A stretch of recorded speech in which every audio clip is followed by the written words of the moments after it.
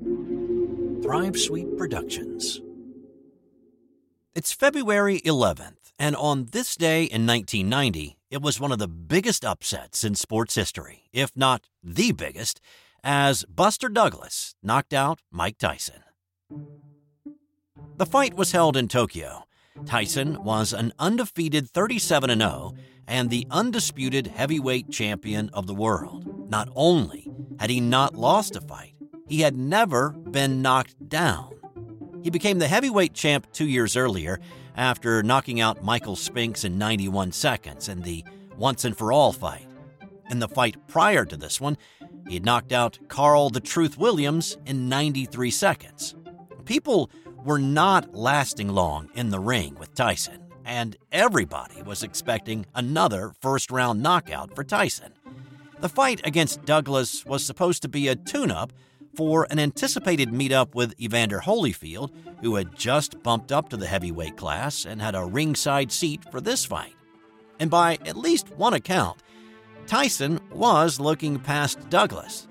Singer Bobby Brown included a story in his biography about partying with Tyson the night before, which rolled over into the morning of the fight.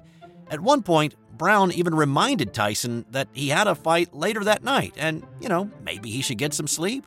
Tyson apparently responded with, "This dude's an amateur. I could beat him if I didn't sleep for 5 weeks." Vegas was not even touching this fight.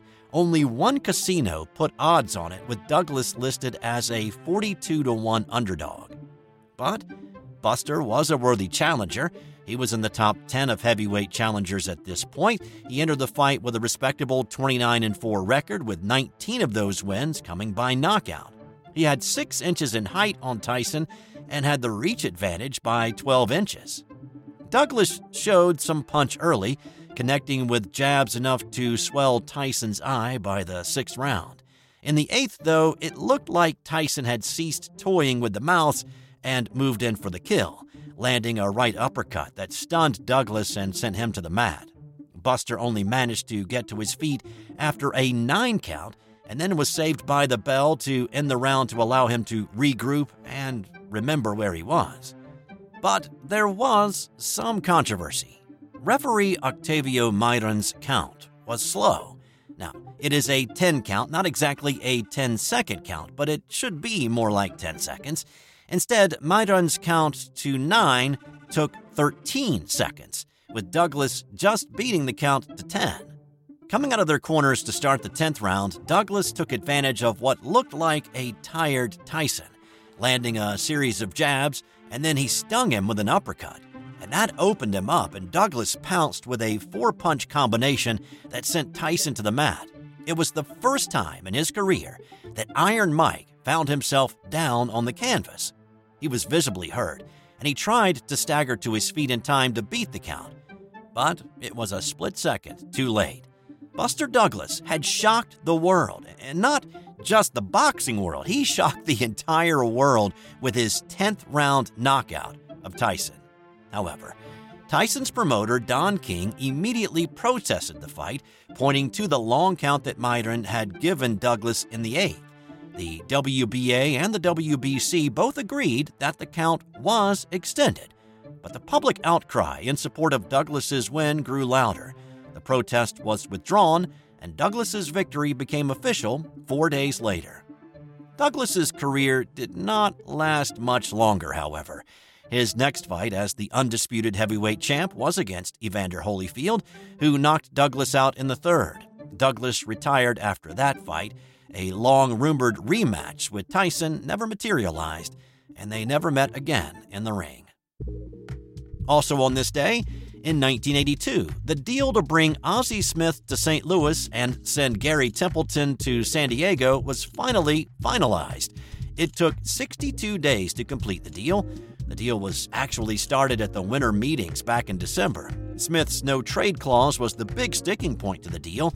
Once it was waived, an arbitrator came in and decided Ozzie's salary for his 1982 season would be $450,000, and that turned out to be a huge bargain for the Cardinals. Smith was magical in the field. He was the Wizard of Oz, of course, and the Cards went on to beat the Milwaukee Brewers in the World Series that year with some timely hits by Ozzie. He also won his third Gold Glove Award for his defensive play, and the Cards made sure to lock Ozzie up to a longer and more lucrative contract after the season was over. And in 1988, Dave Tiger Williams was released by the Hartford Whalers. If you know Dave Williams, you either got punched in the face by him or knew somebody who did, because Williams holds the NHL record for the most penalty minutes of any player to ever skate in the National Hockey League.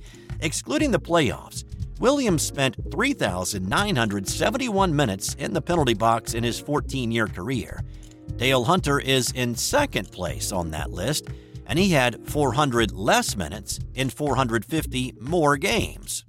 That's all for today. And hey, if you're having as much fun listening to these as I am putting them together, how about leaving a 5-star review and a comment? Just like milkshakes bring the boys to the yard, comments bring more people to the podcast or something like that. Either way, a review and a comment would be greatly appreciated. And I'll have more tomorrow on This Day in Sports History.